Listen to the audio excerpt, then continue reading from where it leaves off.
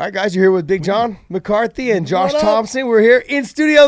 We finally got you here. Bellator this weekend. And I have not been drinking. I was not drinking the other day. I was eating street tacos. It killed me. I had so many people say, "Yeah, his face looks a little red. Like he look a little bloodshot, He's a little yelling flush, a little flush in the face." anyways. I was like, "Yeah, you guys gotta forget though. Like it's like 6 o'clock, 6:30 here. It's like 9:30, 10 o'clock over there. It's a time change." So. All right, so look, we promised you guys we would be doing the fan questions, and that's really what we're doing today. We're just going to answer all the fans' questions. We're going to get into it and see jump if there's into good questions or if there's going to be, there's going to be always bad ones. And you know what I mean by bad, right? Oh yeah, I know what you mean by bad.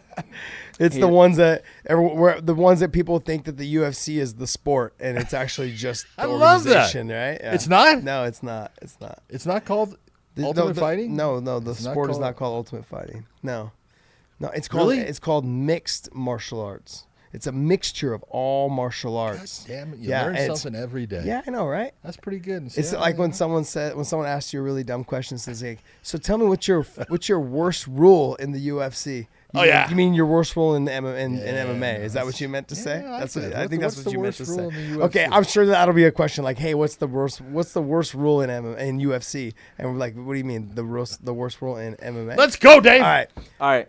So the first question is from Beetle Gray, and he asks, "Hey guys, one topic I'd like you to discuss that was never brought up by anyone except Joe Rogan while he was announcing the fight, and only that moment was in the Maia and Usman fight. In the match, there was a point in the fight that Maia was behind Usman while standing, one hook in, and Usman basically in a wrestling guillotine, but standing, and the ref stopped it and basically took Maia's chance to win the fight. Why was it stopped?"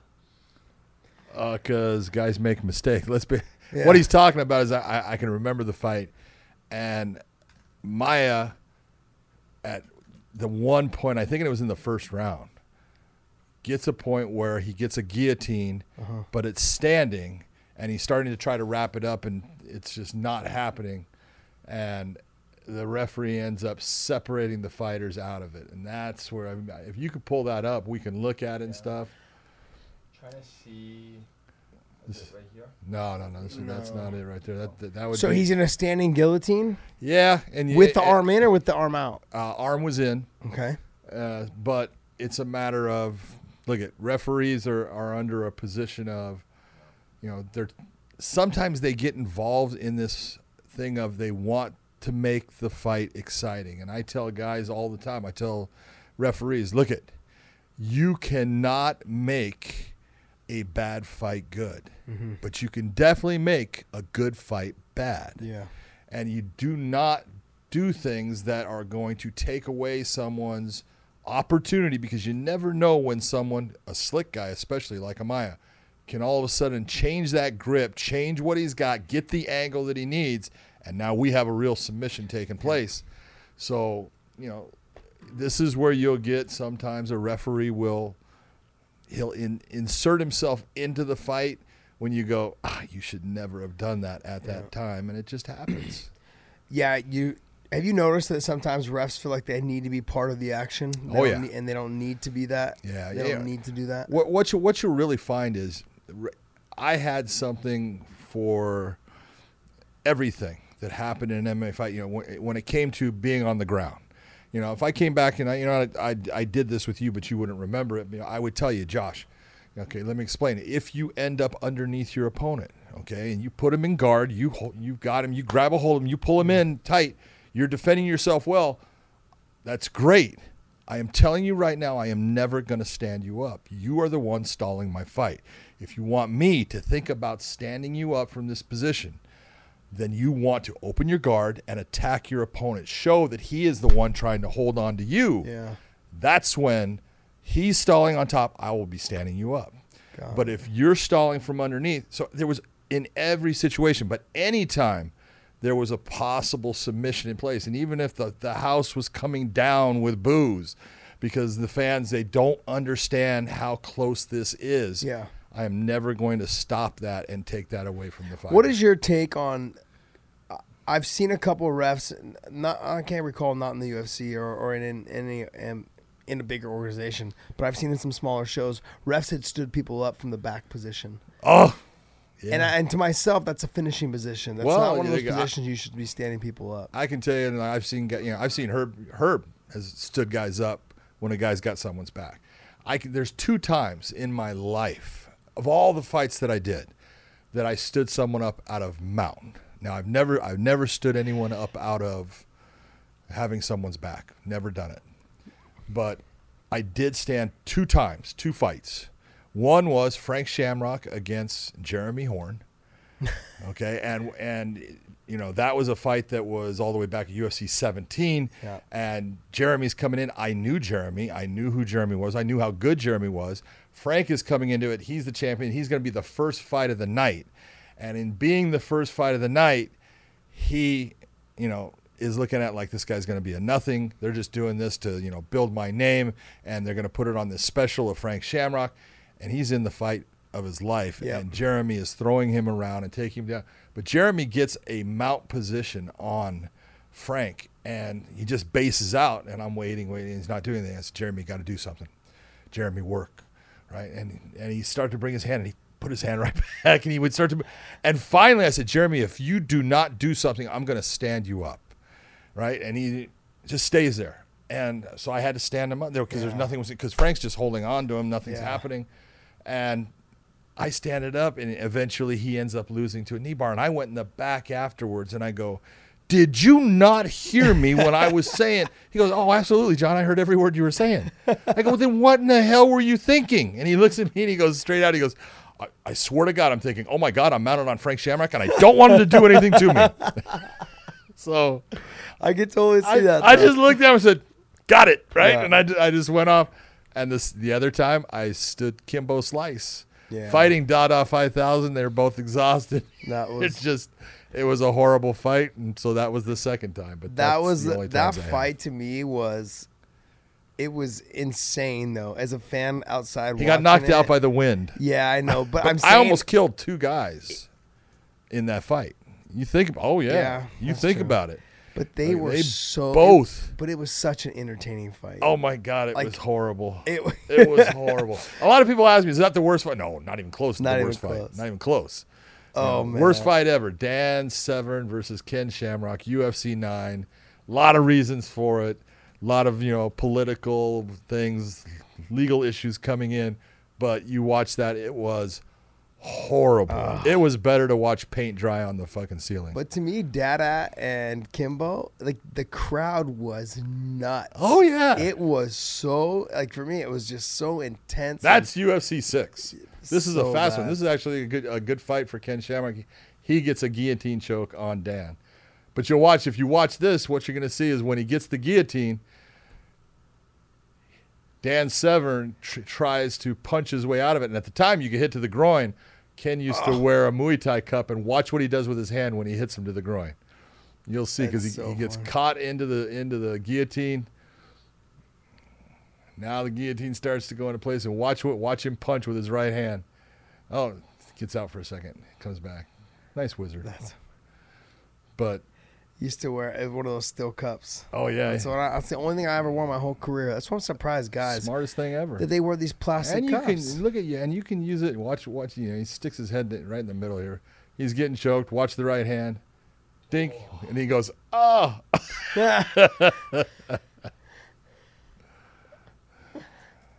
That's old. Maybe Ken's just hung like a horse. You never know, right? Oh, he just got all that. There you go. That's Kimbo and Dada. Now that was a fight. It was to me. It was entertaining. It was straight. We're in the entertainment business. It was entertaining. Watch this. He missed him by a foot and a half, and he went down. It was so funny. Watch how close it is. Oh, that one actually touched right there. That's not the one. Watch it. Missed by a foot and a half, and he's going down. He was already on his way down before that. Both of those guys, you look at that fight, Kimbo in the back, he had 2 things. He had split his toe on his foot, and so he had this gash, and he was the biggest baby about it. He's like, oh, yeah. But his heart rate was so high, and it wouldn't come down. And then Dada ended up same thing, and then went into renal failure because of the loss of weight. A lot of bad things happen. Those guys. But to me, it was an entertaining night. I get a kick out of it because here's the thing. There was so much talk going into that fight, so much hype and publicity going into that fight, that neither guy wanted to lose. And you can honestly say that they fought to the bitter end. Oh, they fought as hard as they could. They fought as they possibly. And now, obviously, we're not talking like, lightweight pace, but it was, but to me, I felt like for two big guys, heavier set guys, one was more muscle bound, the other one was heavier set. But I thought entertainment wise, in the entertainment business we're in, I thought it was a good fight. I thought it was entertaining as all hell. But I'm obviously a little bit biased because you're totally biased because that was a horrible fight. I was in. I go back to the movie Gladiator, and when he yells, "Are you not entertained?" And I was like, "Yes, I am." Yeah, but he put on a good performance. Yeah, whatever. Details. Come on, Dave, give us the second one. What's the next one? All right, the next one is. Can you try to speak English a little bit better? Shut up. Yeah. Hey guys, love the show. Wanted to ask a question. It seems like UFC is always scrambling to make champion versus champion pay-per-views, while at the same time fighters are also complaining they don't get paid enough money. What do you guys think about the fight card with no champions but 5 great fights in the main event? Imagine a pay-per-view with the headliner Nate Diaz, George Masvidal, Gastelum versus Darren Till, Cerrone versus Justin Gaethje, Marlon Moraes versus Corey Sandhagen, and Ben Askren versus Kevin Lee. Even without a championship headlining, these fights would be sold quite well. Imagine if every fighter in the card got a percentage of pay-per-view instead of just the champion. Everyone walks away a little bit happy, and they can reserve the champion fights for pay-per-views. What's the question? Those 5 fights headlining are taken or like being a pay-per-view. Why, when they can have 5 separate pay-per-views and make probably about the same amount of money? They'll take each one of those fights and make them a headliner, and then have a bunch of other fights that are on, maybe 1 or 2 other good fights, and they'll just do that because the way I feel about this is once they did the ESPN deal, there's no reason for them to have huge headliners anymore. Nope. They'll have the occasional one here and there like they did with DC and Yoel Romero and Costas and all those. Great card. But you got to remember, though, where that card was. It was in L.A. They need to come with big fights. Otherwise, no one's going to come to that event. In L.A., when you do shows in New York, Chicago, and L.A., you have to come with big cards. If you don't, people are like, I'd rather go to the club. I'd rather go to restaurants. I'd rather go. They have a lot of choices. They have tons of other choices to do things, and there's no reason for them to go to the card. And that to me is when you're talking about a card like that, Dave, and when he's asking a question like that, to me, they would rather break those guys up, maybe put 1 or 2 on one card, and they're still going to get paid the same amount of money because they did the deal with ESPN. Am I right or am I wrong? No, you're absolutely right. As far as the ESPN deal changed everything, because I don't think people kind of really get what occurred with that deal and with the ESPN Plus, because you got to figure the UFC has been, from its inception, from 1993, it was a pay-per-view model that was supporting it. That's what happened, if you go way back when John McCain started his little thing about human cockfighting and everything, and we started to get pulled off of cable providers. That was almost the death toll for the UFC. And, it was Bob Meyerowitz who owned it at the time. He was going into his and trying to keep it alive. And he was robbing Peter to pay Paul. He was owing a lot of people money and, just trying to keep it going. When Zuffa, Lorenzo Fertitta and Frank Fertitta and Dana come in, then that pay-per-view model really wasn't there for them because there just wasn't that much. They finally get it back on pay-per-view, and that's where they were going to make their big money. And where they made their big money was off of doing the Ultimate Fighter, because you can go all the way back. I always say that UFC 40, which was Ken Shamrock versus Tito Ortiz, first time, and that was the show that I knew it's going to survive. At least in my opinion, my head, I was like, they did 150,000 pay-per-view buys. That was huge for them. Okay, that was huge for them. Okay, and they sold out the MGM Grand at the time. I was there in that arena. And it was just a big feel and the electricity of the crowd, and it was like, it's going to make it. But it's still, they were losing money. Yeah. You got to figure at that point, they were close to $40 million in the hole. They got to $44 million in the hole and went to $54 million in the hole when Lorenzo Fertitta made the decision, I'm going to pay for all the production and for the time on Spike TV to do The Ultimate Fighter. Dana White did not want to do that. Oh, wow. He did not. Oh, dude, I think this is a terrible idea. You got to figure Lorenzo had done it's called American Casino with Craig Piligian. Mm-hmm. And it was about the Green Valley Ranch Casino that he and his brother owned. Beautiful spot. And it is a beautiful spot. And they had this whole reality TV show that Craig Piligian was doing it. And then Lorenzo decided with, using Craig Piligian as his company, his production company, and doing The Ultimate Fighter, I'm going to pay for it. And I'm going to pay for the time. And it cost him $10 million. They were $54 million in the hole. And then you had that season with, a bunch of guys, you knew very well, yes. Koscheck and Lieben and Swick and everybody. And then, that big Bobby fight with, Forrest Griffin and Stephan Bonnar. That's what turned it around. Was it that fight that catapulted them, or was it?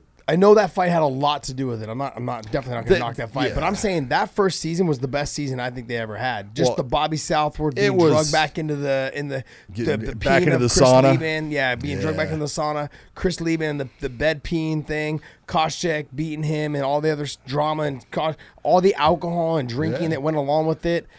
They took alcohol out. I think, was it that season? They took it out after that season. Well, they took it out and then realized, oh, no, we need it because, oh, my God, we need these guys to act like fools. Yeah. But it was, it was that season. They give a lot of credit to that fight. It wasn't the fight. It was that people finally got to see that fighters are people. Yeah. That they're humans and they have emotions, they have feelings, they're stupid at times, they're very smart about certain things. And it gave them someone to grab onto and like, and it gave them someone to hate. And, there were guys that filled the card on both of those. Yep. Koscheck, look at he came heel, born and raised to be the heel. He came out of that season. Yep. He would walk into an arena and the entire arena would boo. Yep. And he took it well and used it and made a lot of money off of it. Yeah, So exactly. But then you have guys like Chris Lieben who acted like total jackasses on the show. Total. And they ended up falling in love with him. Absolutely. People loved him for all the they drama looked at him like he was real. Yes, very true. And Costas was the opposite of that. Yeah. But I thought overall, to me, I'm definitely not knocking the Forrest and Stephan fight. That, to me, I was there live in that night and watching it. It was It was a great fight. What a fight. What a fight. But the thing that people say, this is where people lose it. They go, that was the greatest fight in UFC history. Not even close. No. Okay, and look at, you have to understand at that time, the level of those guys and what they were doing was limited, okay? Yeah. And not that it wasn't a great fight. It was two guys that matched up and went after it. Phenomenal fight, fun to watch, not even close.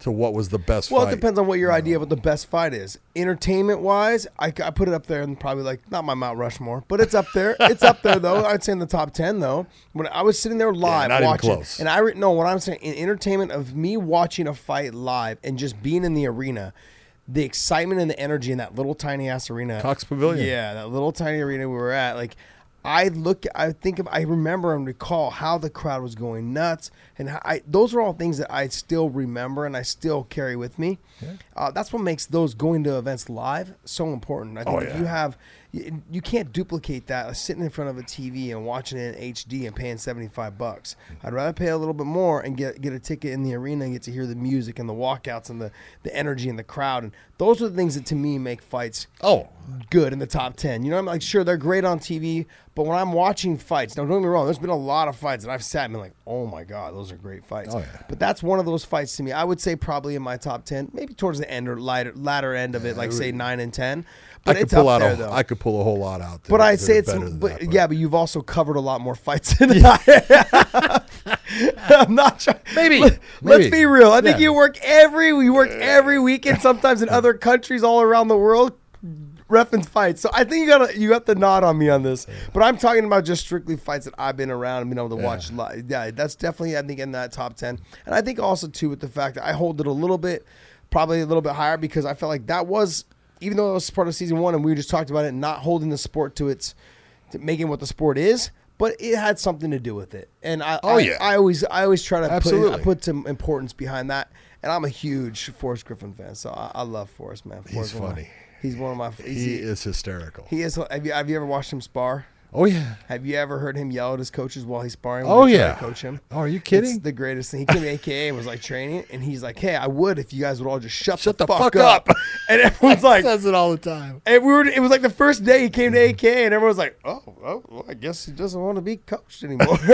But it was great. And then afterwards, he's like, "Hey guys, I just don't like to be coached when I get it. I understand what I got to do. I'm getting my ass kicked right now. I'm trying to fucking figure it out, you know." But I get it. I understand. But to me, that was one of those moments where. Forrest always had this personality that people looked at him like he was this funny, goofy guy. He's not. No. He's not like that at all. That's not who he is. Nope. But he can play that if he wants. Yeah. But he's a sharp, smart dude, man. You know, he's got it going. He is a thinker. The story with him after he won, remember they gave him that Scion. And he drove that thing until it fucking the wheels fell off. Bart.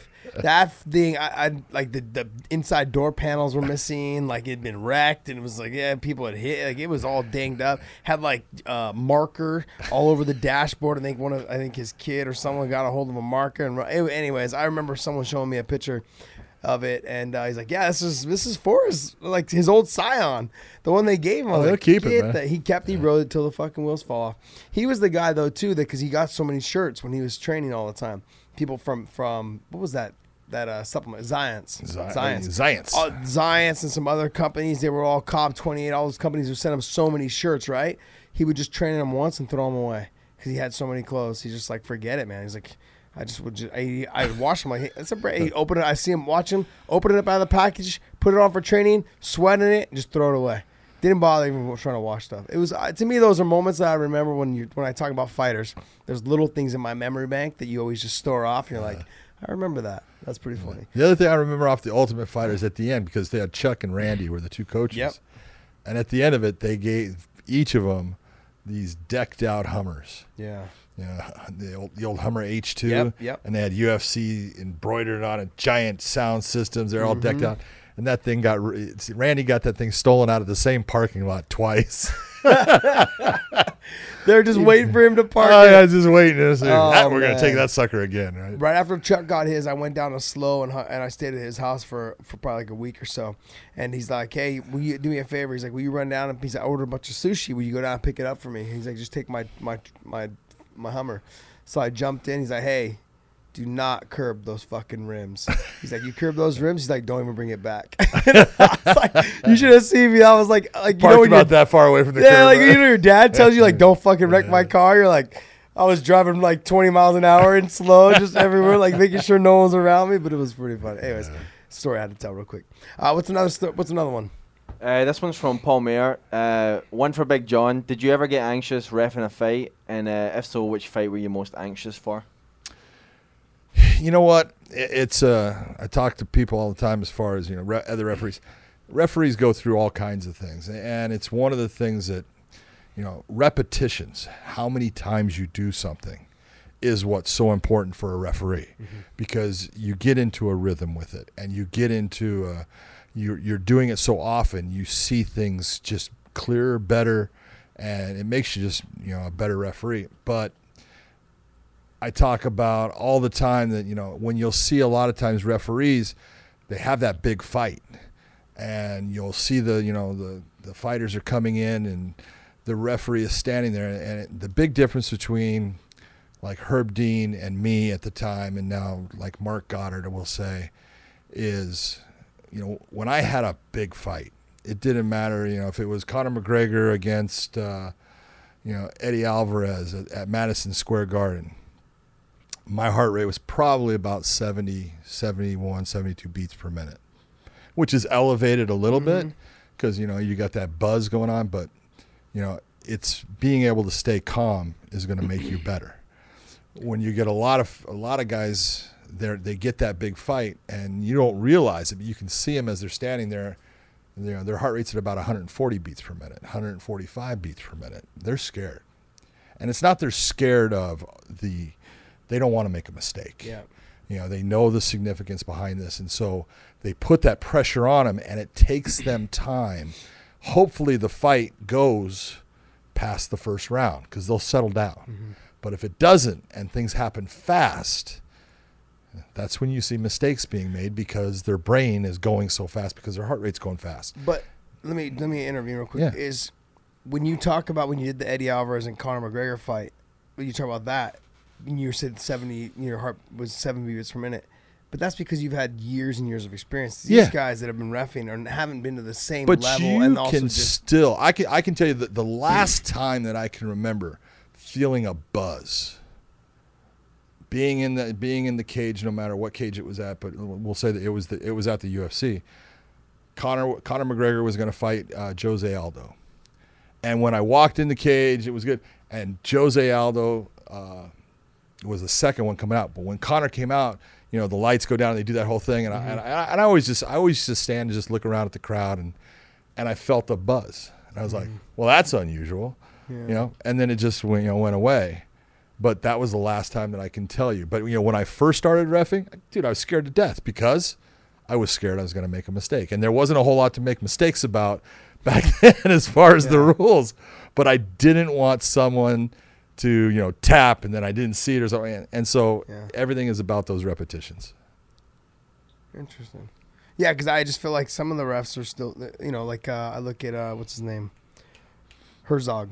Jason? Jason Herzog. He's still young. Yes. And he has. I mean, he's been doing it for what, 5, 6 years? Oh no, Jason's been doing it now. I'd say maybe it has been that long. 12 years. 12 years. Okay, so a long time. But I mean, like, still not to the level of what you've been doing it for. So I think. Do you think he's still? And I'm not saying just simply him, but because he seems like he's handled it a lot better. I remember the Strikeforce days. Yeah. And I remember him being like, it was very much like, okay, Josh, okay, this, okay. It was like, but now you walk through the hall and you see him. You can tell when you refs feel a little more comfortable with you. Sure. Hey, what's up, Josh? And they say hi real quick. But whereas before it was almost like, okay, so I'm gonna do this. I'm gonna do, and they're like, all right, I get it, buddy. I get it. Well, the whole thing with talking to the fighters before, I started that back. If you look at what guys do in MMA refereeing, look at a lot of it comes from stupid here because I was the first guy kind of doing it, and I realized what was going to work for me, what was important, and going in the back and talking to the fighters individually, because the very first UFC I did was UFC 2. I was at UFC 1. I was there for the rules meeting of UFC 1, which was a comedy. But UFC 2, I was in charge of the rules thing, and I'm sitting there and I'm hitting this podium thing, and I realized this guy's fighting this guy. They're not listening to me. No. This is stupid. So then I started. I'm going to go in the back and talk to each fighter individually. And it's going to take me more time. It's going to be more work. It's going to be more effective. Yeah. And then that just became part of what I did. And then as I taught guys, but like you talk about Jason, the first time I ever worked with Jason Herzog, and I had seen him, and my wife used to call him the purple glove boy because the palm he used to wear. He was being different, and it's like, hey, this isn't about you being different. Yeah, you're supposed to be invisible if you can. But I worked with Jason at a King of the Cage, and afterwards he comes up to me and he says, hey, John, is there anything that you think that I should do different? And I told him, I said, yeah. And he said, Jason, you got to stop hopping around and change your gloves. I said, I said, this is not. And we talked about that, but he used to do this. He really exaggerated hopping, and and I said, look, you need to start walking. It's going to make you more relaxed, more calm. It's going to help with your decision making. And I said, it's just part of learning. And he looks, he goes, I don't think I can do that. And I said, okay, I'm not here to force it on you, right? So the next time we worked, he goes, John, is there anything? I said, dude, you didn't want to listen to me the first time. What do you want now? Yeah. But we became very good friends, and I've done a lot with Jason. And I'll tell you right now, Jason Herzog probably makes the best decisions as an MMA referee. Interesting. Right now there is. Jason Herzog's outstanding. Mike Beltran is outstanding. Mark Goddard is outstanding. There's some really good officials out there that are making great.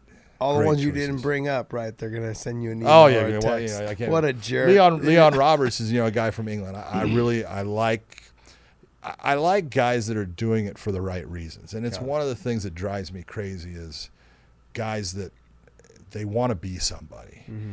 You know, and I work with a guy named Jaron Villel, and he's the reason I work with him is, you know, when he came to one of my classes to learn, and I realized quickly, hey, this guy's smart, and he had all the right things about it. He was doing it because, first off, he was a fighter. He had fought, and you know, he wrestled. You know, he wrestled in Canada, so you can't say the wrestling was that great. But so I'm just kidding, Canada. But you know, the level of wrestling is not quite what it is here in the U.S.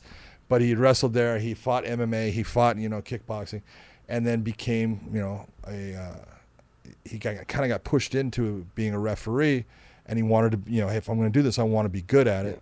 And he was super smart, and I became, you know, a guy that I just started, you know, taking him, and he kept coming back, and then I started having him teach with me.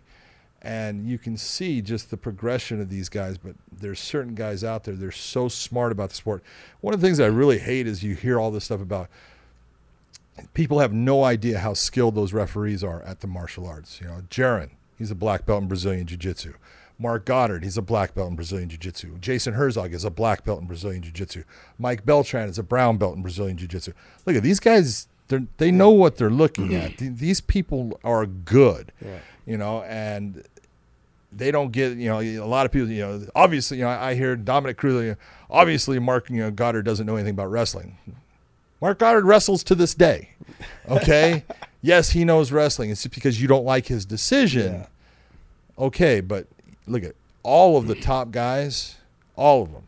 Herb doesn't, you know, Herb used to fight, but doesn't, you know, do the things like he did before. But he still trains, and all of them train, you know, in San Jose here. You'll see they'll all get together, and they're on the mat, and they're training, and they're rolling together because that's what keeps them up. That goes into my next, since I know we're supposed to be answering fans' questions, but my question, though, is do you think that the avenue for fighters to become referees, because I've seen Frank Trigg, seen some other guys from back in the day, what's it called, Shaolin, he was doing it for a while, like, is that a good avenue, or is it for them, or is it something that potentially, like, they sometimes recall them being fighters could get in the way, interfere with that? Well, it's you know, there's two parts. I can tell you that, you know, out of all the classes that I've done, I've probably had, I don't know, in the area of maybe, let's say 40 ex-professional fighters, some very well known, you know, some like Trigg, well known, some of them not so well known, but, you know, I did their fights before, something like that, have come and done the training, and most of the time they fail. I fail them all. Okay, and one of their biggest problems is they think I know MMA. I know these rules. I know this, and they don't. And then they don't understand that there's a mechanics behind being a referee. No different than there is a mechanics behind being a fighter. There's ways of using your feet to get yourself in and out. It's not that we just move our feet. Yeah. Okay. And so it's the same thing with being that referee. And so a lot of them will come in and they have this perception, I'll be great at this. And then I'm the one telling them, hey, you're not great at it. And this is where the problem is. One of the things they do is a lot of them tend to bring in their own identity as far as this is what I was good at. And they'll see somebody doing something and it's working, but it's not the way they would do it. And so they're like, oh, it was crap. It's like, was it working? Yeah, but it was really sloppy. It was, you know, it's like, stop. You don't change that. You know, I don't care if he's doing it like you would do it. Yeah. I care that, is it working? Is he working? Is it being effective? That's what you're looking for. And so they have to get out of the mentality that they had as a fighter. A lot of them, the other part is they will let guys get beat on when it's clear this guy wants out of the fight. You know, and look there's many times guys are not going to do this. You know, they're not going to quit, but they're waiting for you to stop the fight. Yep. They'll turn over and give their back, try to get choked, or they'll just curl up in the fetal position. And put their hands in, and they've been told in the back, hey, you start to do this, you're gonna hear me saying your name. Hey, move, get out, fight back. Yeah. You don't do that, I'm stopping. They know, and they're waiting for it. And the guy who was the fighter will, you know, well, he wasn't getting hit. He wasn't getting hurt that bad. Yeah. He wasn't getting hit that hard. I've been hit harder. Yeah, I don't care how hard you've been hit. It's not about you. Exactly. Yeah. And that's what's got to change. And, you know, that was Frank Trigg was a guy, he took a lot of time. I failed Frank twice, and then I almost failed him the third time. And I said, look, all right, you're going to come every week. And I just took him through and made him do things over and over. But one of his biggest problems was he couldn't read a fight to judge a fight. He really had problems in remembering what was going on. So I gave him a system, and he's really good at it now as far as judging. But he really had this thing about letting guys go. And the last thing I did, and it was probably a shitty thing to do, but I sat him down in front of a TV and I said, hey, we're going to watch a fight. 3rd round. I want you to watch this fight. And I put it in, and it's him. Yeah. Him against Robbie Lawler. And he took, Yuji Shimada was the referee of that fight, and Yuji let Frank get fucking killed. And he looked at me like, what the fuck are you doing, John? I said, watch the goddamn fight. I want you to watch what the referee does. And afterwards he goes, I get it. He goes, that fight changed me. And I said, yeah. I said, and you're responsible when you're the referee. Mm. I go, could that fight have been stopped sooner? I said, were you done? And he goes, yeah. And I said, okay, this is what I need from you. And he just started to get it. And look he put in a ton of time. People have no idea how much money he put towards it, as far as he was living in Hawaii, flying to California to do amateur fights to make nothing. Okay, so this is the real problem for fighters, is fighters are usually looking for something that can be that job. Mm-hmm. And being an MMA judge or referee is not going to be your job. You're going to make, if I asked, Jason Herzog, how much money did you make last year? It's probably in the $20,000 range. Oh, wow. Okay, if I asked, another major guy, the guys that are probably making, the most money is going to be Herb. Mark Goddard's going to make a lot because he's going all over the place, but still not what people think. So yeah, I was thinking like somewhere, if they're making, I would imagine like $1,500, maybe $2,000 a show. That's a good night. That's a good night. But then they got to be doing. I thought they were doing shows every weekend. Yeah, but see, a lot of the shows, if you're doing a UFC or a Bellator here in California, and it's a championship fight, you're gonna make $1,900 if you're the referee for that championship fight. Now that's all the fights you're doing. You're getting the same pay. Mm-hmm. But if you get that main event fight, your pay is going to be, since you do the championship fight, it's going to be $1,900. All right. But that's how often do you get those fights? Yeah, I don't know. And a lot of the fights you're doing here, you're getting $350, $400. That's your night. Oh, wow. So a lot of them are a lot Didn't less. know that. Yeah. Didn't know that. I thought it was always like a flat fee of $1,000 or $1,500. Not even close. Every show. And the other part of it is you don't even know what you're going to make unless you're doing that championship fight. You have no idea what they're going to pay you, because it switches. Here in California, it's based upon, is it on TV? How many tickets were sold? And your pay will be adjusted based upon all those factors. So, you could go to a show and think, I'll make $500 and you get paid $200. Man, you guys need a referees union. Yeah, tell me about it. I'm kidding. Next question. Really Real asks one to each of you guys. One to Big John is, John, since you're a part of the Bellator team, do you expect UFC Dana to treat you the same? And will you ever go back to refereeing for UFC and other promotions? And then Josh's question is, have you left the sport with any serious injuries, trauma? Do you feel it was worth it? And would you do it if you could go back and do it all again? Go. Yeah, I think every fighter leaves with serious trauma. We leave brain damage for sure. There's no doubt about it. My memory is nowhere like it used to be. Especially after the last fight. Right. But it's okay. But like the things that I can do to Dave later after this show's over, there's certain good things about being the fighter.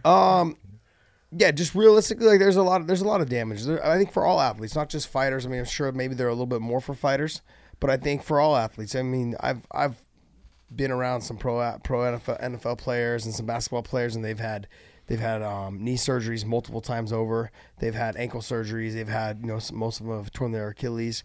For basketball players, football players, same thing. Soccer players as well. I mean, I've had shoulder surgery, wrist surgery, twice on my wrist. 3 times on each knee, but not ACL or MCL, just all meniscus. I broke my patella in a fight, so I have 2 screws that go through my knee cap itself and squeeze it back together. Had ankle surgeries 3 times in 16 months. That's what kept me out against Gil, the second fight, for so long. There's a lot of things. I've got sciatica problems, from all the jiu-jitsu, being upside down, backwards, all those other things. That's a big thing. And I have noticed just as of probably in the last month and a half, my neck's been kind of giving me problems, but I can't tell if that's from all the flights all around the world or if it's just from just fighting. I think it's a little bit of both probably.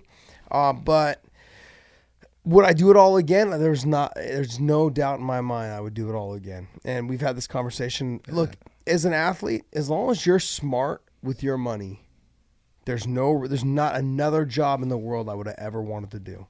I loved everything about it. I got to see all the things that I wanted to, all the things I want to see. And I'm continuing to see all the things I want to see. Yeah. I mean, there's a lot of chance. I'm probably going to Tel Aviv. We're doing Milan. No, you're not probably going to Tel Aviv. You're going to Tel Aviv, Milan, all around. You're going to be a resident of the UK. Of the UK, pretty much. I mean, realistically, those are all things that if I had a 9-to-5 working anywhere else, I would have never been able to see these places. I've been all around the world. I've been to South Africa. I've been to Asia. I've done 2 movies in Asia, but that was all based off because I was an athlete. And I'm very happy with everything that I've been able to do. I own a beautiful gym. I have great members. I have great people around me. Like you and I would never have met. And it's like we have a show now. It's like these are things that are exciting to me. Like when I look back and think about all the things that I could have done, I could have been a total fuck up. And, tell me about it. And it's just I don't mean you. I mean me too. No, yeah. I mean, I've done some time in jail. I've been in a lot of trouble. I got in a lot of fights when I was a kid. I can't believe they let you out. You guys could have met then. Yeah, we could have met. Yeah, we could have met. I can't believe they let you out. Yeah, I know. Right? It's those things. It's those things that I look back and think. Because at the time I had no idea what I wanted to do, and I got out of college and I was like, "Look, I don't want to work in a 9-to-5. I don't want to work for someone else either. Realistically, being a fighter, you do work for other people, but you also make your schedule. If you want to fight, you fight. If you want to go to the gym and train, you go to the gym and train. If you don't have no one's holding your damn hand. Well, I always tell guys that are going to be fighters or are professional. I give them 3 rules. And training isn't even one of them. I tell them. I said, look, first thing is, if you're going to be a professional fighter, make weight. If you agreed to being, signing your name on that contract and telling that promoter, yeah, I can do that, that's your responsibility. You owe that to the promoter. You owe it to your opponent. Mm-hmm. Second thing is be on time. Don't be late because every fighter is having to come down and be in that bus or somewhere or be it that way. And they're all waiting on you. Trust me, they'll remember you as, hey, you're the dipshit that made me wait, or I was cutting weight and I was hungry and I was dying and I had to wait because of you. Be on time. And the third thing is, hey, when you fight, give it everything you have. Mm-hmm. People are paying to see you fight. That's your job. So go out and give them what they, paid for. Now, I'm not telling you have to go out and get hurt, but go out and give it everything you have, I'm not even telling you have to train, even though I think it's really smart. It's important. It's very important. But, here's your 3 things. So yeah, for me, I feel like, and your very first one was making weight. And the reason why I think that's probably the most important, or right there with number 2 for me, would be number 1 would be making weight, is because that's the fight that got me signed to the UFC back in the day. When I got a call on 2 weeks' notice. Philip Perez was one of my teammates. He got knocked out in training, and I ended up having to fight Kid Yamamoto. Okay. So I fought in that in a show over in Hawaii called Shogun, and there was Dwayne Ludwig, Yves Edwards, myself, Pete Spratt, Cabbage Carrera, Sharuto, all those. We were all on that card. There was basically the Who's, Robbie Lawler.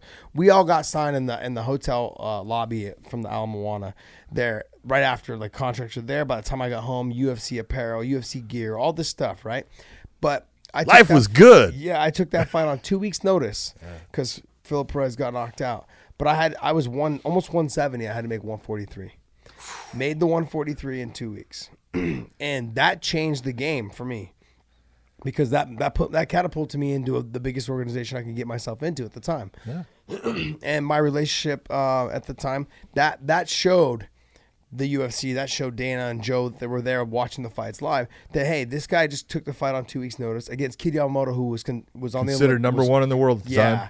And I cut down to 143. Sure, the fight didn't go. I got hit him in the groin, so he couldn't continue. But they were impressed with the fact that I made the weight in 2 weeks' notice, and they were impressed with the fact that it was a good fight up until then. Yeah. And so those are things that I feel is 100% important. The second thing I like to tell fighters, and I probably don't even have a third, is when you think you're in shape, you're not. Do more cardio. My biggest thing is people feel like the need, and I've worked with a couple friends that they were really good, but when they got to the upper echelon of fighters, they were never in good enough shape to compete with them, because they weren't relaxed enough. They were never in that. They just couldn't go the distance. So when you think you're in good enough shape, there's nothing you can do in training that will make you, that will simulate a real fight. You can't prepare for that. You need to make sure that you're pushing yourself every single day in that cardio session, every single day in your rounds. You can be smart about it, but you still got to push the pace. And I train with a lot of guys that's their mentality. From Khabib to DC to Cain Velasquez, John Fitch. John Fitch is one of the guys that just never had the most talent. He was not the most athletic when you walked into the room. Well, he worked his ass off, though. But he was a fucking hard worker, man. Yep. And I mean, like, you look at him now, and I continuously just think he's 41, probably about to be 42, and I just think to myself, you're a guy that he carved his own way, his own destiny, right to where he wanted to be. Hard work. Yep. All hard work. It just stuck with his game plan. Sure, maybe they weren't the most exciting, but I pat him on the back every time I see him, because he's somebody that, like, when I always knew he'd step in that cage, he was in good enough shape to push someone to the breaking point. And that right there goes a long way. But when you're looking at an element of fighting, that's what people don't get. That's such a huge and important element, to be able to push something. This is what makes Tony Ferguson such a monster, is he can break you. Mm-hmm. He pushes you to the point your heart rate it's elevating to the point where you can't continue on, and now he's pushing at that, and you fall off the cliff, and he wins the fight because he beat you with cardio. Yep. And it's crazy. The question for me was, am I ever going to referee another UFC fight? No, absolutely not. Not happening. Yeah. I'm retired. Yeah. Look I have a great place with this company, Bellator MMA, who I love. I love the people I work with, even Josh. Yeah. Okay. I am having so much fun. I'm learning so much. This is, I look at it when you talk about, your career. I'm one of the luckiest guys there is. This is my third career. Okay. You can look and say, I was a police officer in LA, and I did that for 23 years. I was a referee where I got to do the greatest fights ever for basically 25 years. And so I retired from it because, I have injuries. If you're going to be part of this sport, you're going to have to wrestle. You're going to have to do jiu-jitsu. You're going to have to spar, because you have to know what it's like, and you have to be that person. And look at mine. I'm a mess. I've had three ACLs. I've had, so many operations. It's ridiculous. My neck's been operated on 3 times. You pay a price for it. Would I change any of it? Never. Yeah. It was the greatest thing ever. I am so lucky I was in the right place at the right time with the right people, just fell into it. But, the refereeing days, they're done. You gotta be able to walk away. Do you miss it, though? Absolutely, every time. Really? Because knowing there got a point, and anyone can make a mistake, and I definitely could make a mistake, even though I never made one with you, no matter what you said. No, I'm just kidding. It's being able to make the right call and knowing exactly where you're going to go and how you're going to handle something when no one else has a clue. Yeah. And I got this. And you're going to just do it a certain way, and no one will know what you're doing, but you mold this thing and you manipulate it to the point where everyone goes, yeah. Mm-hmm. But there's always that one that's sitting there waiting for you. And I tell guys all the time, I would go up to a referee that had a hard fight, something bad happened. Hey, thank you. I'm glad that happened to you and not to me, because I just learned from what happened, and now this is what you need to do, and this is what you learn from it. And I've had those, and Yoel Romero against Tim Kennedy. You look at what occurred there. Actually, I was stuck. It wasn't Yoel's people like people thought. It wasn't, Tim did certain things, but it wasn't. I felt bad for Tim because Tim got screwed. But so explain, people that haven't seen the fight, explain what happened. Oh my God, what happened in that was, look at Tim Kennedy almost takes Yoel Romero out at the end of the second round. Yeah. Now he did a little bit of a grab on the arm. I didn't see it. I'm not going to sit here and lie and say, oh yeah, I saw it. I couldn't see it, but almost puts Yoel out. One of the last shots that he throws, it slices Yoel with about a 2-inch gash over his left eye. It's a good cut. Yeah. Right at the end of that's the third round right there. So it would be at the end of the second round. Go back just a little bit. Let's go back. Okay. So what happens is he makes it through, and Tim right at the end of the second round, when I stop it, Tim actually thought I was stopping the fight, thinking he won because he didn't hear the bell. Yeah. But the bell goes off. I stopped the round. Tim looks at me. I said, "No, go." I said, "That's the end of the round," and goes. And at that point, here's where he hurts him right here. You can see him hurt him. That's just extra. He just stops right there. But I call in the ringside physician right away. Okay. And the reason I do is because, Yoel, he was wobbled. And then I got the cut. Well, the UFC cut man comes in because the UFC pays for the cut men to be there. And I wanted to make sure. I was worried more about Tim's mentality and thinking, oh, I won the fight. Oh, now I didn't. And so I went over to his corner. I told the ringside physician, hey, check on him. I'll be right with you. I go over and tell Greg Jack, hey, that was the end of the round. Yes, you hurt him, but you got a third round coming up. Get yourself ready for the third round, right? And I go over, and the ringside physician meets me. And he tells me, he says, John, he's fine. He says, cut man's taking care of the cut. He says, he's talking. He says, no problem at all. I said, okay. So he goes off, and about this time, the cut man, everyone's getting the whistle, and they're going out. And I go over to Yoel, and he's got a giant blob of Vaseline, and it's streaked all the way back, and it's sitting on his ear too. And I'm like, Charlie Anzalone was the inspector for Nevada, and I tell Charlie, get the cut man in here to get that off. You can't take it off? I can. Okay. But if I open up the cut, what am I doing? If I take and I try to wipe it off and the cut opens up, stupid here just created the problem. So I want the cut man to come in and do it. Cut man doesn't come back in. About this time, Tim Kennedy's coming across the case, say, hey, what's going on? And so I'm now taking care of, get back to your corner, get it started in a second. And by the time now, Charlie Anzalone has brought in not the cut man, he's brought in Yoel's corner man, who's sitting there starting to wipe him down. I grab the towel out of that guy's hand, I get out, I take the Vaseline off, cut opens up, right? And I'm like, son of a bitch. And the whole thing took 28 seconds. Okay, now normally, everyone thinks it's a 1-minute break. Normally in a fight that's on TV, here's the last sequence of, he's hurt. He's almost got him out. That's the end of the round.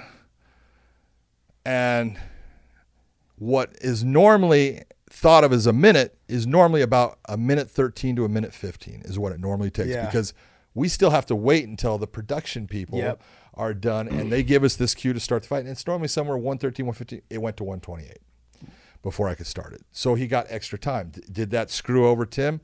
Possibly, yeah. Maybe, yeah. But it was, the big thing was, why didn't you disqualify him? Why didn't you take points from him? I couldn't. It wasn't his corner.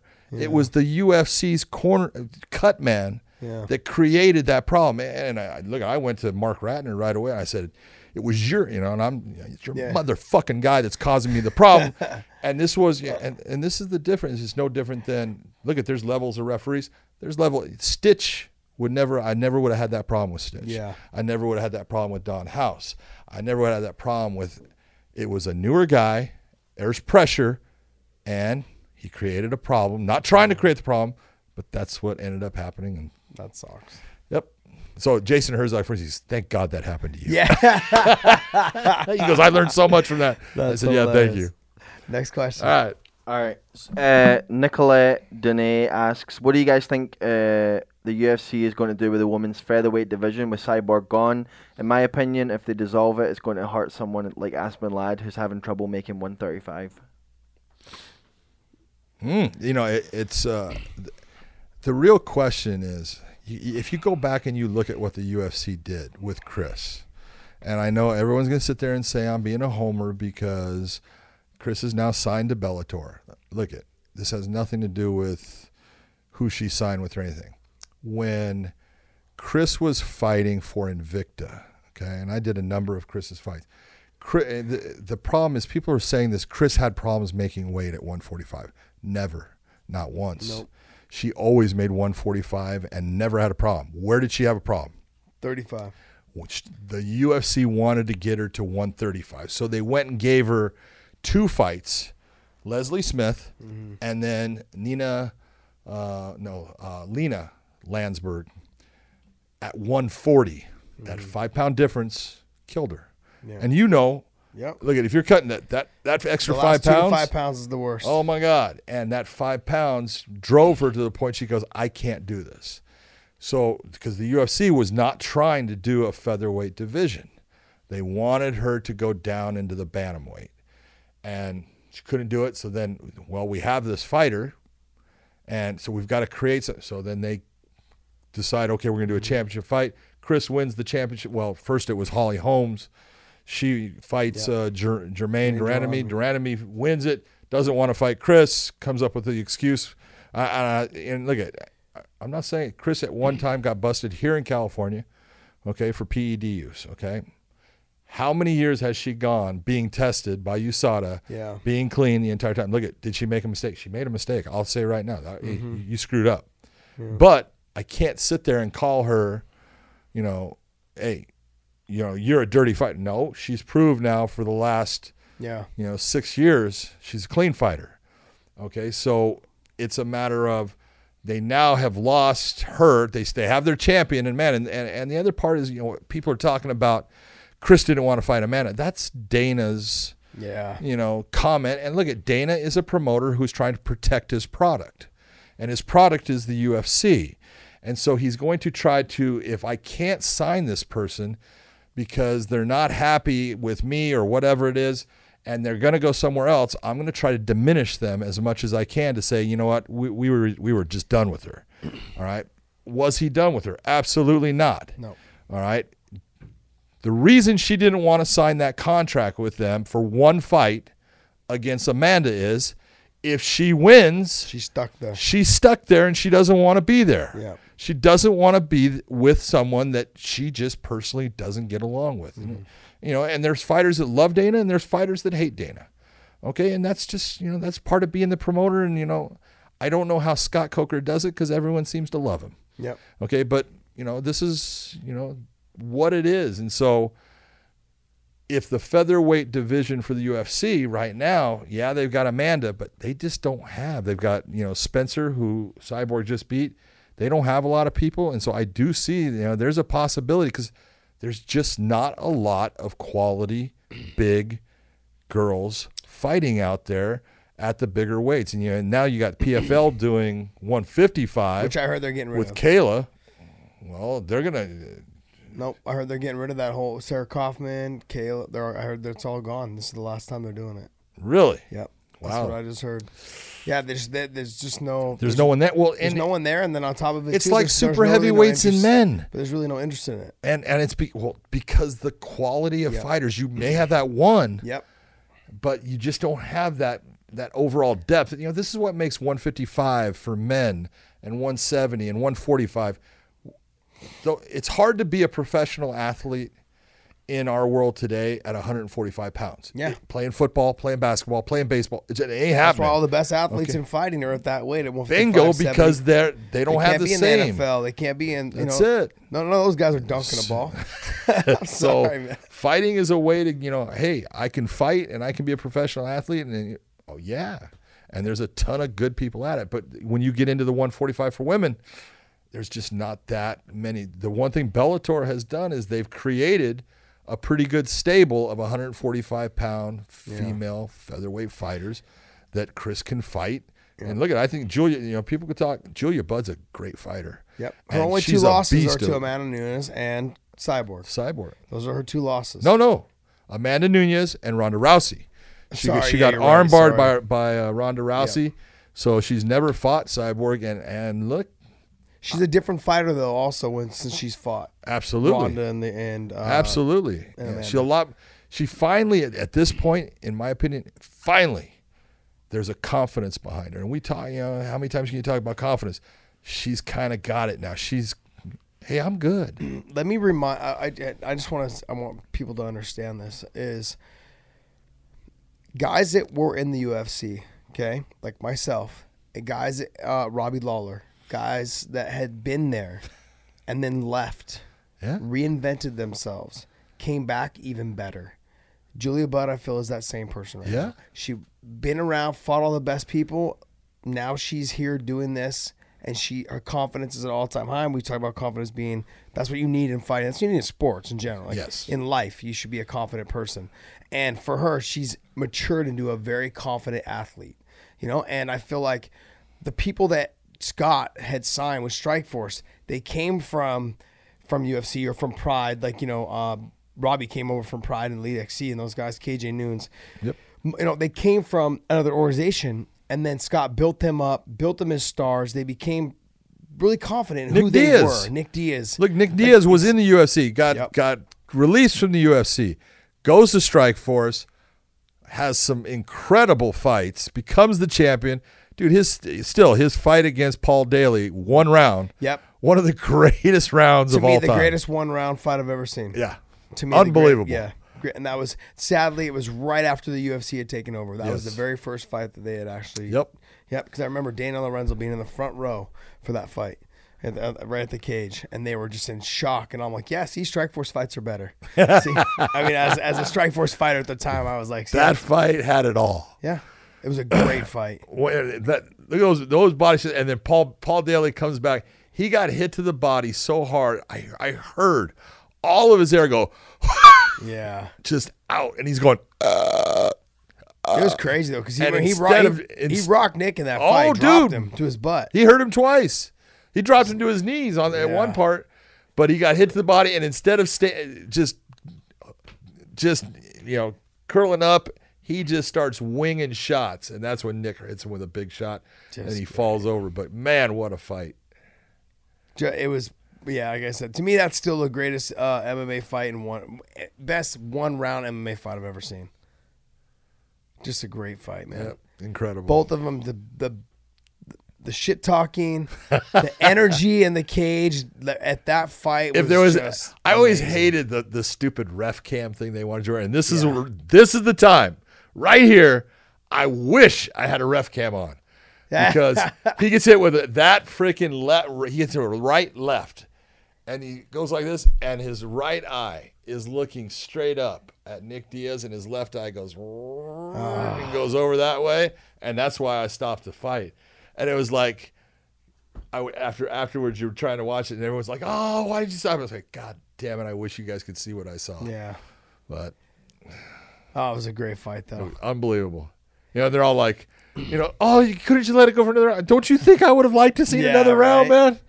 But my freaking awesome. My point was that guys have left the UFC and they've come back and reinvented themselves. And the UFC, it just so happened the UFC got to basically take over the Strikeforce when they took over Strikeforce. So they got lucky with all the great guys that came back to them. Hold it. The Strikeforce, that company that didn't couldn't even compete with the UFC as far as the fighters and stuff, that they all became champions. Almost all of them did. Yeah, it's amazing, crazy. Isn't it? And they were all really good. I mean, that's the part that, when you talk about fans, I look at marketing, everything. The UFC is phenomenal.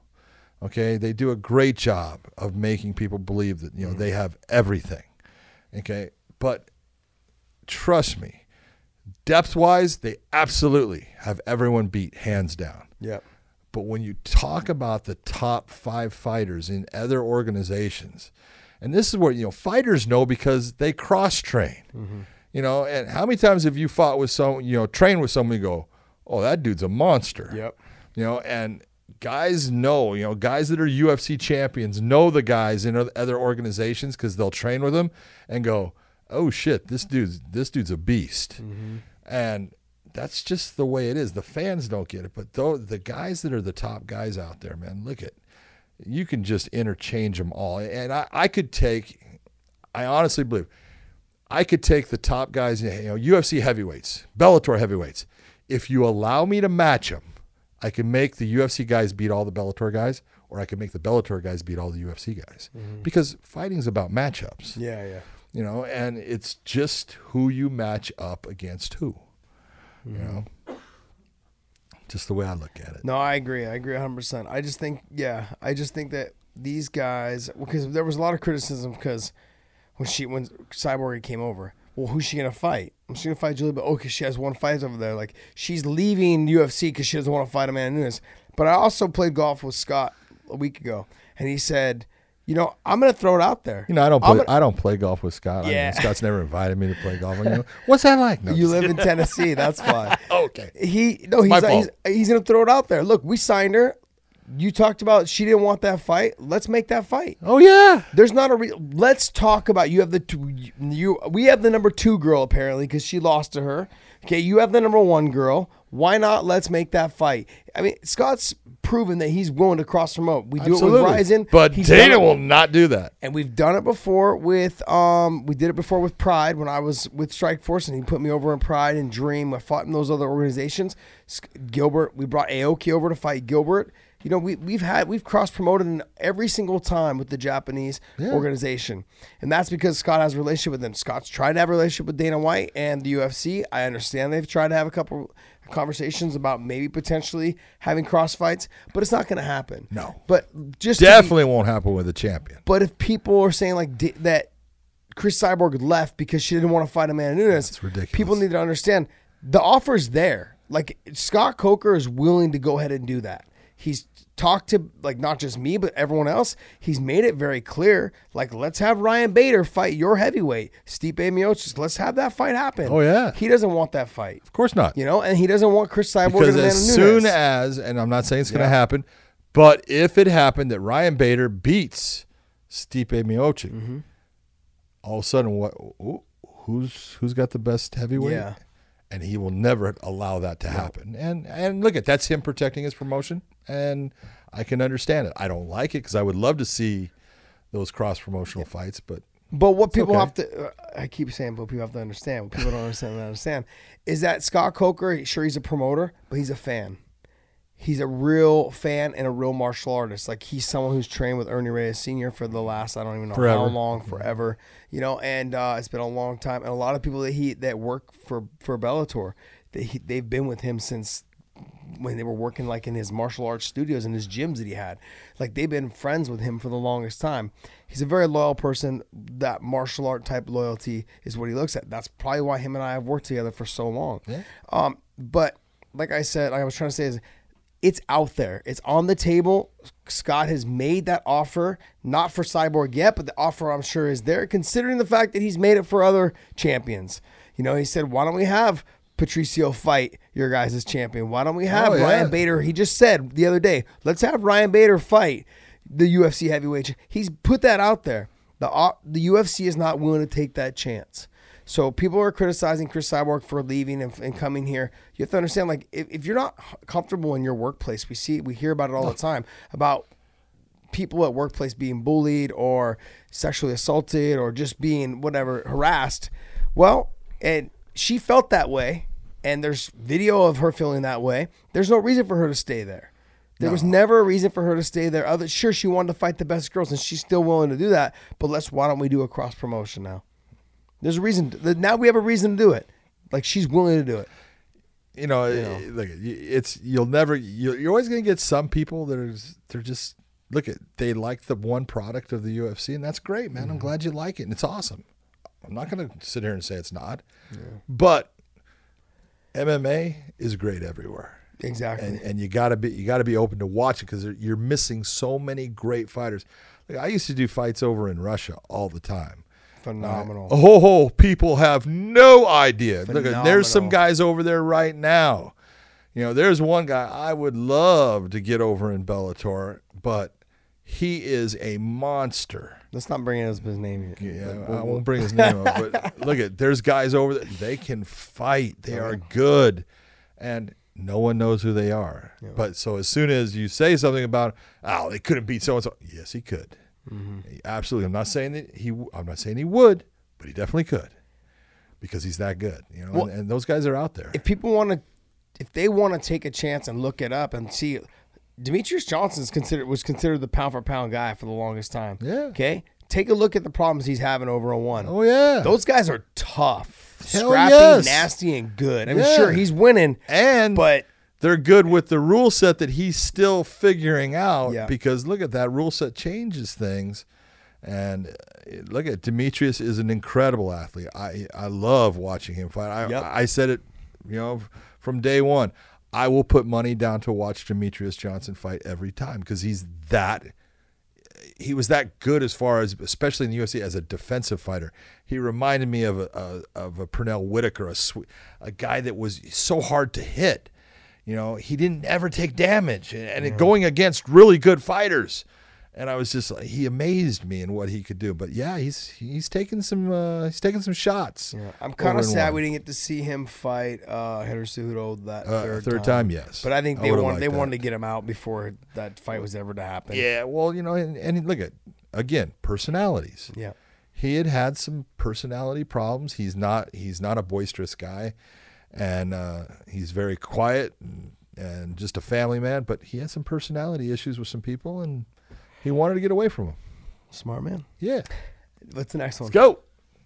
All right. For the love of Fight asks, if there was one rule you could get rid of, and this answers your thing from earlier, in UFC fights, I'm assuming they mean MMA, what would it be? Let's see. If there was one rule we could get rid of. One rule in the UFC. Yeah. One rule in the unified rules of mixed martial arts. Okay, we got it. Yeah, my one rule would be for them to get rid of elbows on the ground. I would take them away. Take them away. That would be it. I would like them not to be there. So you want to add a rule? That's not take away a rule. Okay, if I had to take one away, you're adding a rule there. You're going back to old Strike Force. If I had to take one away, I would take the knees to the head on the ground. I'd be allowed to knee you on the head. Hold it. You want to take away elbows, because elbows cut. Knees don't. They but elbows do certain things. I agree. Elbows on the feet, I'm okay with. Elbows on the ground, I'm not okay with. Why? Because what's the difference? Because I felt like Strike Force didn't have elbows on the ground. I know, and in a lot of ways, it slowed the fights down. Wow. Oh yeah, because you can take and you grab my wrist. Okay, and we have had it. There's certain guys, and I can go back to pointing guys out that have we have totally different opinions on this. And you'll sit there and see a guy that cannot do anything. In fact, one time I had a fight. Mike Kyle fights Bigfoot Silva. Yes. And Mike Kyle hits Bigfoot with a right hand that got him wobbling, going down. Yeah. Kyle goes after him. He broke his right hand on that shot. And then he goes after him. He's hitting with the left, and he breaks his left hand. And Bigfoot kind of makes it through it and has him in his guard, and he's holding on to Mike's. And Mike starts taking his head, and he's hitting his head into the sternum area of Bigfoot. And I go, Mike, stop that. You cannot use your head as a striking instrument, right? He goes, John, both my hands are broken. What am I going to do? Right? And it's like, he's got nothing he can do, man. He's screwed. If you get a guy, you can take and you can roll that elbow, so you can always make it to where you want to grab my hands, I can still hurt you. Where if you take them away, you can slow the fight down more by being that guy that's got that Antonio McKee grip, guys that have big hands and have that grip and can slow it down. It can make for a much slower fight. See, I'm glad you pointed that out to me, because I'm open to hearing this type of stuff. But to me, I always felt like, because there was no elbows on the ground, anytime I was on bottom, the guy had to posture up to punch me, which gave me more space to get up to my feet or to cause a scramble. Absolutely. And the same thing for me when I sat up on someone that started ground and pounding. That's if someone's trying to strike you and going after, giving space. I'm going to posture to try to bring that punch. But if there's no elbows, then they have to do something. No, because what happens a lot of times, and I did a lot of Strike Force fights, guys would start to just hold, and they would do the body shots with the hands, body, head, all that. And a lot of fights kind of got slowed down. Not all. I'm not saying it all. Look at one of the worst elbow strikes, cuts, Bobby Southworth. He was fighting Babalu in Strikeforce, and Babalu brings a standing elbow over the top and cuts him straight up and down the eye here, man. Nasty one, And so look, elbows. If you're gonna take them completely out, I say, okay, I understand why you want to take them out. But if you're gonna have them standing, then have them. Yeah, I guess this is where we're talking about where fighters we think something differently than a ref would think, or judges, or the rules system would think. Because for me, I always felt like I base it strictly based around the way that I fight. Yeah. And I felt like every time I postured up too much, I had to have more control. It was to throw big strikes. And that gave my opponent time and space to escape. Yeah. Same thing for me. Is I was like, okay, wait for him to get up and go ahead and posture. When he postures, I'm out of here. So it was kind of like my idea of how I was going to get out. So I always felt like the action was so much faster, and just everything just seemed like it was always moving. I never had a chance to breathe or move, like to stop moving, because they were going to start punching me. With elbows, I felt like I also judged it too from the Sean Shirk days when he would just hold an elbow, and guys would get cut, the fight would get stopped by a cut, and it was like, all right, it was a boring fight, and the elbows didn't really do much. They cut him, and that was it. That was the end of it, and it should have been a lot better of a fight. Yeah, it could be. I would tell you, if I was going to change one rule, it would be I'm going to add an elbow, and that the whole stupid straight up and down, that is not a foul. Okay, but to the top of the head, no. Top of the head is fine. Okay. Yes. You can't do it to the back of the head. You can't do it to any illegal area, but the top of the head is a legal area for you to attack with anything right now. So the problem with the rule is, and again, you have to go back and understand, when we wrote the unified rules back, it was April of 2001.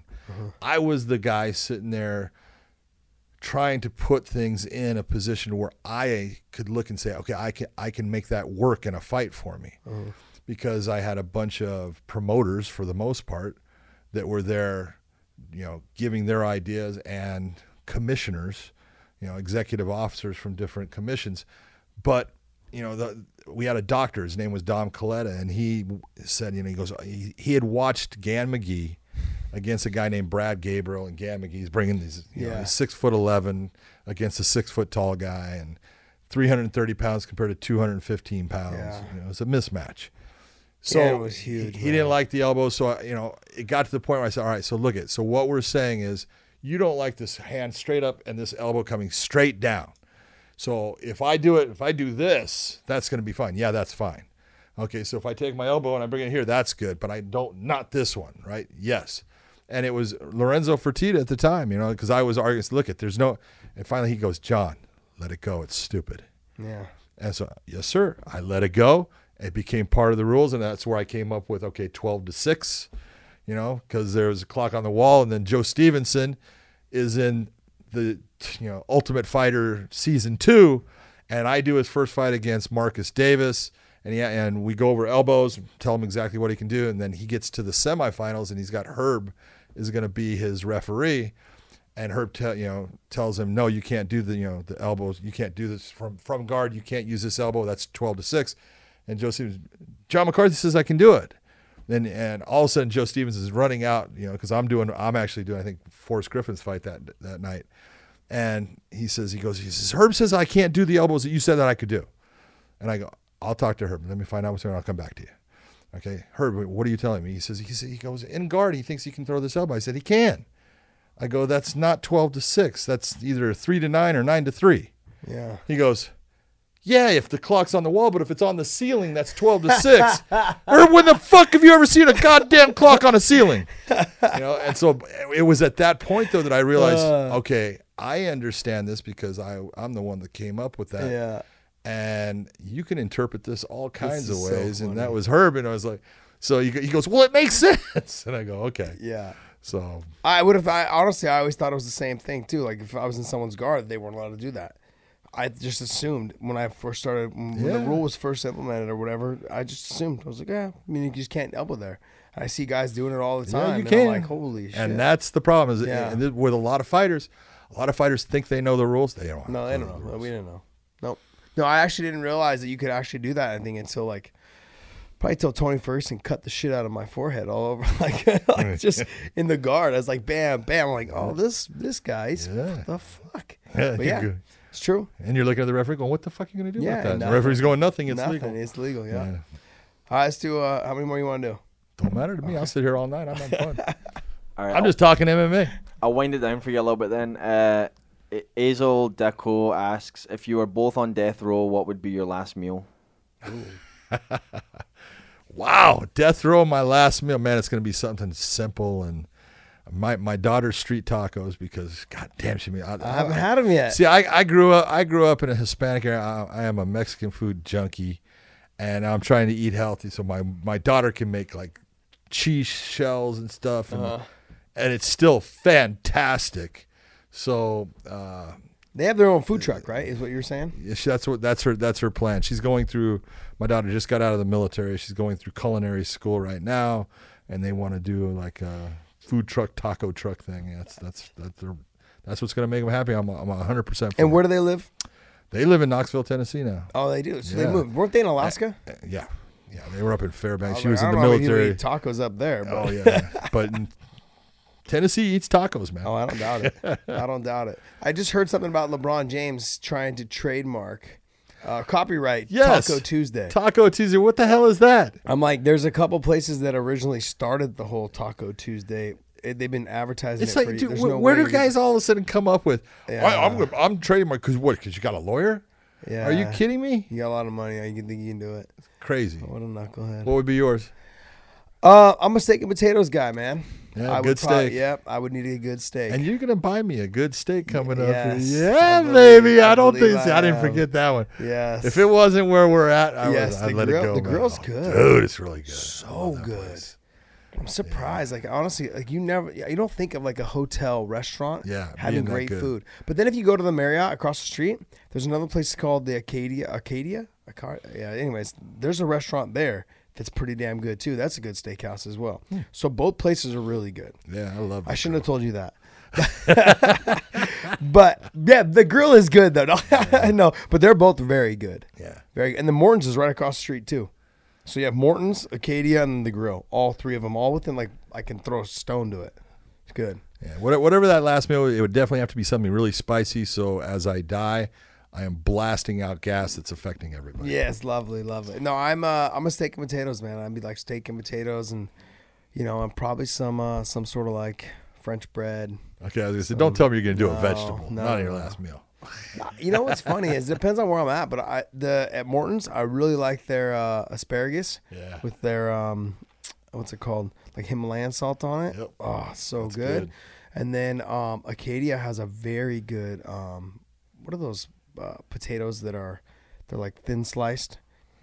Oh man, potatoes au gratin. Yeah, with the cheese and the so. See, but that's good, not the potato that's good. It's the cheese. Yeah, whatever, man. I was still good. Next. All right. MMA Slam asks, this question is for you both. What is your dream fight regardless of era? Like if you had a time machine, the one fight either would love to see. Examples: Igor Vovchanchin versus DC, Mark Kerr versus Brock Lesnar, Sakuraba versus Ben Askren. Random picks, but you get the point. Oh, I don't know. Give me a second to think about that. I'm pretty man. Honestly, now because we talked about BJ Penn the other day, BJ Penn and Khabib. Okay. BJ Penn and Khabib. You want to know why? Because I think the BJ Penn that beat Kenny Florian and beat Sean Sherk, that BJ Penn gives Khabib a very, very hard time. His flexibility, his dexterity, his balance on defending the takedown, phenomenal. And the way he gets to people's back, he showed it against Matt Hughes. Guys, if you shoot a shitty shot on him, and with his flexibility, he's already on your back. Yeah. And on your back, he's nasty. It's funny. It's close. One of the fights that I always wished could have been put together, and there was a difference in the size, it was BJ against Sakuraba. Yeah. I thought that would be just a cool fight. Yep. Just a cool fight because Sakuraba had he didn't do jiu-jitsu. He did catch wrestling. Mm-hmm. Okay. And it's a different style. It's similar, but different. And the way he entered into things was different. And there was something crazy about, I wanted to see that style because it had to end up on the ground, in my opinion, of Sakuraba's catch wrestling style versus BJ Penn's jiu-jitsu style. But when you bring up that by cross promotion rules. Different rules, different settings. Like, that's the thing. Pride rules were different than UFC rules. Yeah. BJ was used to fighting the UFC rules. Soccer Rob was. Which rule set would you go with? Well, I would go with the Pride rules because BJ had left the UFC and he was fighting in Japan and he was fighting at Rumble of the Rock and there was different rule sets there. So I would just go with, hey, go over to Japan, do that fight. I always wanted to see that. I don't know why, but that was always a fight I wanted to see. It was funny. I was there live watching Takanori Gomi and BJ Penn in Rumble on the Rock. And I went out there to support BJ. And the funniest thing is when Gomi was there and they were doing the rules, and they said, and the Japanese and Gomi's corners were asking, they said, hey, so like knees to the head on the ground, and the rules were already set. It was supposed to be like the unified rules, the UFC rules. And then when Gomi asked, like, knees to the head on the ground, and BJ was like, he's like, yeah, of course. And then he goes like head stomps, and BJ without even flinching goes, of course, like he didn't care. Yeah. And that, like, I just wish that like everyday fans could have seen like that type of mentality when he fought Lyoto Machida, and Lyoto was like 220 pounds and BJ was like maybe 185. And just it didn't matter. He fought Henzo and he fought Rodrigo, who were both bigger than him. I wish people could. I know that happened in Rumble on the Rock and his organization, but I just wish people could really see all the cool shit he did outside of that and how he actually changed the sport.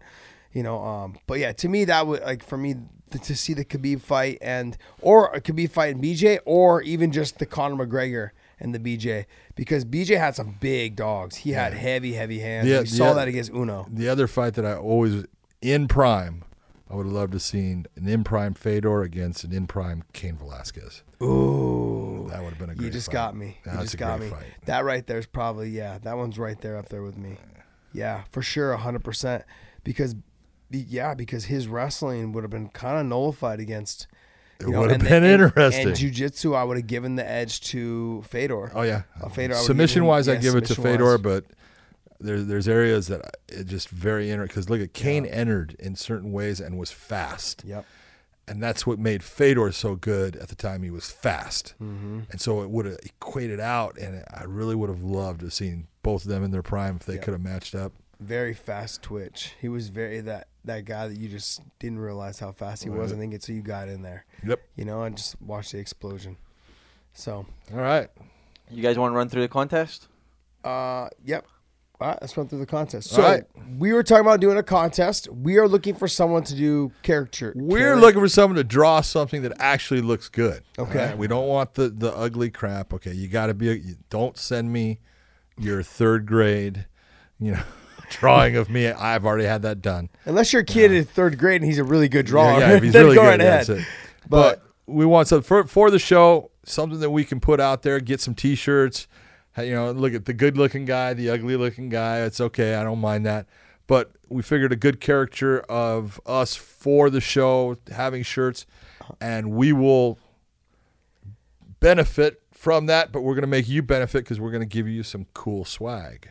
So the swag, we're going to go ahead and get you laced up with some MMA swag, whether it be Bellator, whatever we have in our old stock. I promise you, I will give you historical memorabilia. Yep. Will be part of the package, something that no one has. Yep. That you can have. So may not be worth anything to you, but it will be worth something. I've got some old school fight shorts signed. I've got some old school gloves signed, Strikeforce and UFC from UFC 42, 44, 46, 49. I remember those. Yeah, I've got old school stuff. I've got old school posters signed by all the fighters, so from Strikeforce, UFC, First time I was in the UFC, second time I was in the UFC. So we got the old school stuff. So, we haven't really sat down and figured out which old school stuff we're going to part ways with, but we are interested in going ahead. If you guys send us over some designs, we love it. We use it. If we use it, we will send you over some swag packages, maybe a couple bobbleheads and everything else, whatever we have in our old storage unit that we want to, try to part ways with. So I'll just clarify some of the rules there. So, design a caricature of Josh and Big John. Email it to contestwip, that's Weighing In Podcast, so contestwip@gmail.com. And Josh and John will go through once we have a good selection, and we'll pick a winner from there, and then we'll let you know. So should one of us repeat what you said because it's in English? Well, don't you do it because you slur a lot after that headbutt. I do, yeah. Oh, it's not just that ugly headbutt. It's all that headbutt. head trauma. I'd like to say it was just the headbutt, but it wasn't. At least I know how to beat you in a fight now.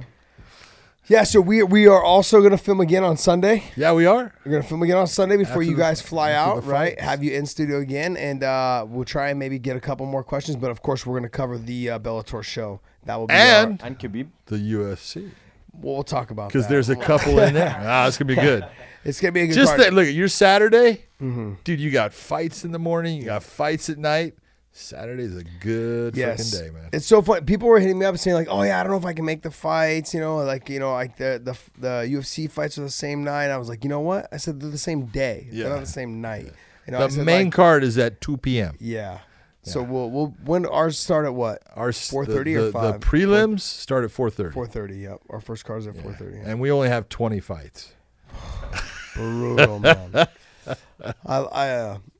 It's gonna be a long one. It's gonna be good though. It'll be good, but it'll be long.